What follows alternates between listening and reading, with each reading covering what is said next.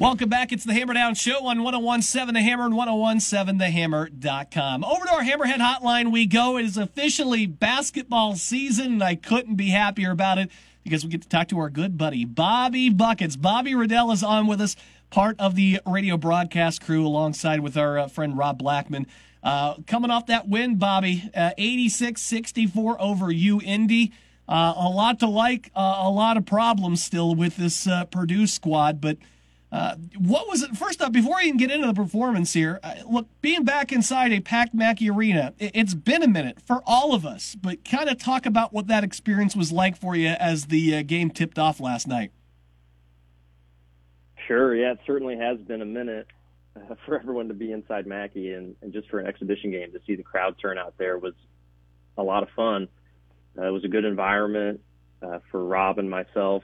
It was from a radio standpoint, we were courtside, like Rob and Cliz were for all those times, all those years before. So, last year for me, we weren't able to be courtside for the home games. We were up in the concourse level.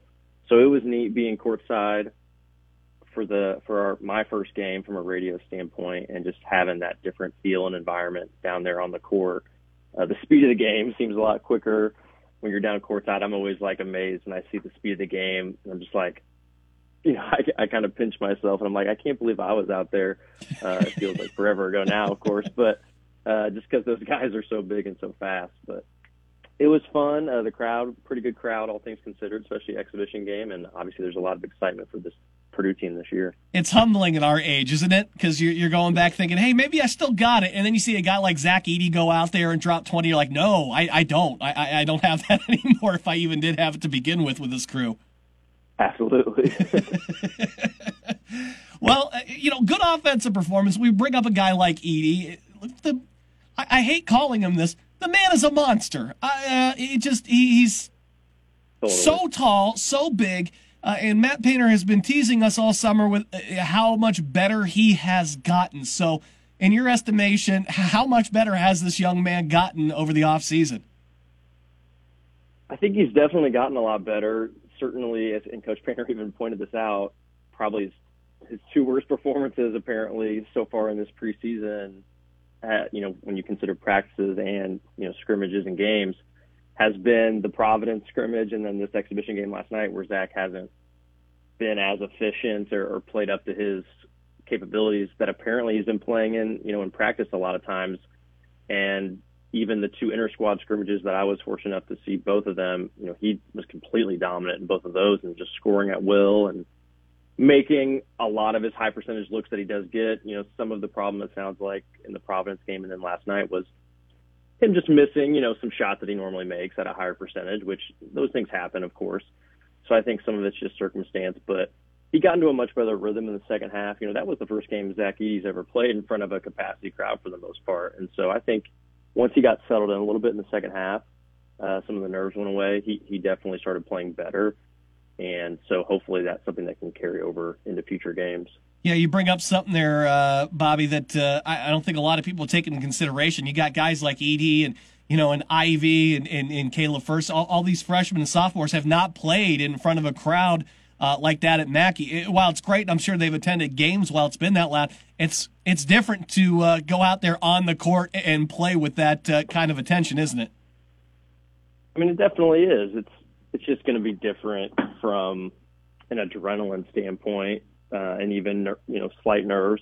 I don't think those guys are nervous, but there's definitely some jitters and adrenaline rush that comes with playing in front of big crowds that you just don't have when you're in practice or in a scrimmage or in the games like last year where it's friends and family. So there'll be an adjustment period. I think Purdue, could continue to have some struggles game to game here at the start of the season as guys get acclimated to the new situation, but hopefully they knock all the rust off and get comfortable by November 20th when the Boilers take on the Carolina Tar Heels. We're talking with Purdue all-time great Bobby Riddell here on the Hammerhead Hotline, part of the radio crew that calls the games. How about this team defensively? We've been talking about this for a couple of weeks now. We had Brian Newbert talk on Tuesday here on the show from Golden Black about how this team could possibly be struggling, defending off the dribble, being broken down via that means. Is that something that you saw last night? And is that something, how do you fix something like that if you're Matt Painter in relation to his guards? Sure, yeah, definitely the biggest issue last night was, as you pointed out, just containing the dribble, giving up that dribble penetration, which not only leads to scoring in the paint for the opposition, but also some other perimeter players over-helping on the drives, and then those ball handlers kicking it out to open shooters who, give UND credit, they stepped up and knocked some shots down, but that was also a similar issue with the North Texas game last year in the tournament. North Texas stepped up and made open shots, and in a one-and-done situation like the NCAA tournament, you can't just give teams good quality looks, because if they make them that day, you're in trouble. So Purdue's definitely got to lock in better on the defensive end. I think it's frustrating for Coach Painter because he's got quite a bit of experience coming back on this team. He's got some pretty good size and athleticism on the perimeter when you think about Eric Hunter, Jaden Ivey, Brandon Newman, guys of that nature. So I think where Coach Painter's biggest frustration lies is maybe just lack of sense of urgency or lack of energy and effort on that side of the ball, as far as just taking pride in guarding the man in front of you and saying, okay, you're not getting by me today. I'm not going to force my teammates to have to help. I'm locking you down. And I think hopefully that's something that can be, driven home to those guys moving forward. Bobby Riddell on the Hammerhead Hotline with us. Purdue coming off an 86-64 win over UND last night. Let's talk about the guy that it seems like everywhere in my circles here, they want to talk about Caleb Furst. Comes in last night, 11 points, 3 boards, a couple of blocks as well. People just really seem to like this kid. Seems like he just screams that quintessential Purdue guy. What'd you see out of him last night, and what'd you think of his performance? I'm glad you brought Caleb up. I was really impressed with Caleb. I might have been most impressed with him overall, as far as obviously being a freshman and coming out there and just really playing his role very well last night. He's starting in that power forward position, kind of playing off of, at least in that starting lineup last night, playing off of Zach Edey and Jaden Ivey, who are going to be kind of the main focal points of the offense in that starting group.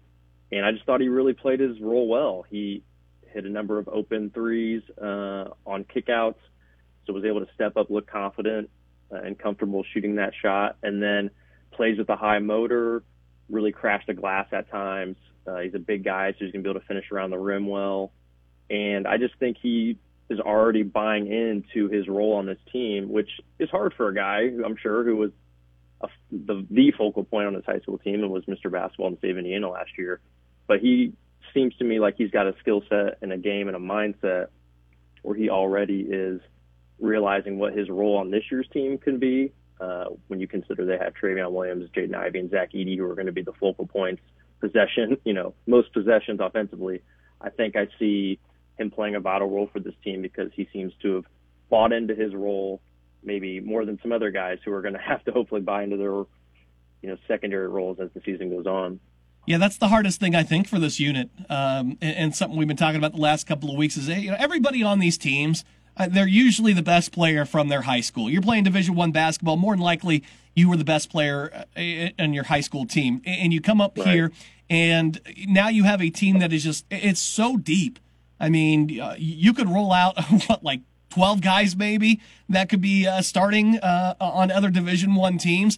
And it seems like the biggest hurdle here early on was just going to have to be being able to accept that role, kind of put that ego aside. Now, I'm not saying that anybody on this team has that, but a lot of alpha males, right? I mean, you want to go out there, you want to be a big factor, and sometimes you kind of have to accept a reduced role, and everybody seems like they kind of have to do that this year to make this a thing work. That's hard to do from a player standpoint. I think that's hard to coach from a coaching standpoint, Bob. No question about it. You spoke about the talent and the depth. I mean, you look down the roster and you're like, that guy could score 15 points in a game. That guy could score 15 points in a game. That guy could score 20 points in a game. And they just have a lot of guys who can put the ball in the basket. And there's only one ball, of course, and there's a limited number of shots. And there's some guys who have separated themselves to where they're going to command more of the possessions to run through them. And so it's going to fall on the other guys to realize they're going to have to pick their spots and do other things that on the court that are going to get them more playing time, as far as little things, rebounding, defense, of course, which is a big issue right now. And so it's going to be just a matter of Coach Painter trying to motivate those guys to buy into more of those roles, but also because of the depth and the options, he's going to hopefully have the luxury of whichever guys buy in, you're going to play more, and whichever guys maybe don't fully buy in, they're going to see their minutes reduced. And so hopefully he gets at least, a group of 8-9 guys that he can depend on. Bobby Redell on the Hammerhead Hotline. Oh, by the way, I was thinking about this the other day. So it was great to see, Purdue people like Rafael Davis I know joined the Big Ten Network. Stephanie's also joining the Big Ten Network. So we pair that up with you. We pair that up with Robbie. We just need a fifth, and we can have ourselves a whole basketball squad of now analysts, right? So who's next on deck? Who gets behind a microphone next to fill out that 5 spot? Oh man, I don't know. That's a good question. Hopefully someone here soon. It'll probably be some guy who's currently playing professionally once they decide to hang it up. Kramer's a guy, right? Would Kramer be good at this? Yeah, I think Kramer would certainly be good at it. He's got a good basketball IQ. He's played a lot of basketball now in his he's got the hair for TV too, right? I mean, it's a nice shelf and everything. Yeah, TV. Oh yeah, no, absolutely. He's so dreamy. So we got to get him on TV somewhere. But hopefully, maybe that'll be something TK looks to do. You are the first person in the history of this show to refer to Chris Kramer as dreamy. Just so you know, I don't think anybody's ever said that before. But that was your words, not mine. I'm just throwing that out there, Bobby Redell. Always a pleasure to talk to you, my friend, man. Always have fun. I love listening to you and Rob. You guys always do such a great job, man. I really appreciate you being on the show. No problem. Thanks for having me, Jared.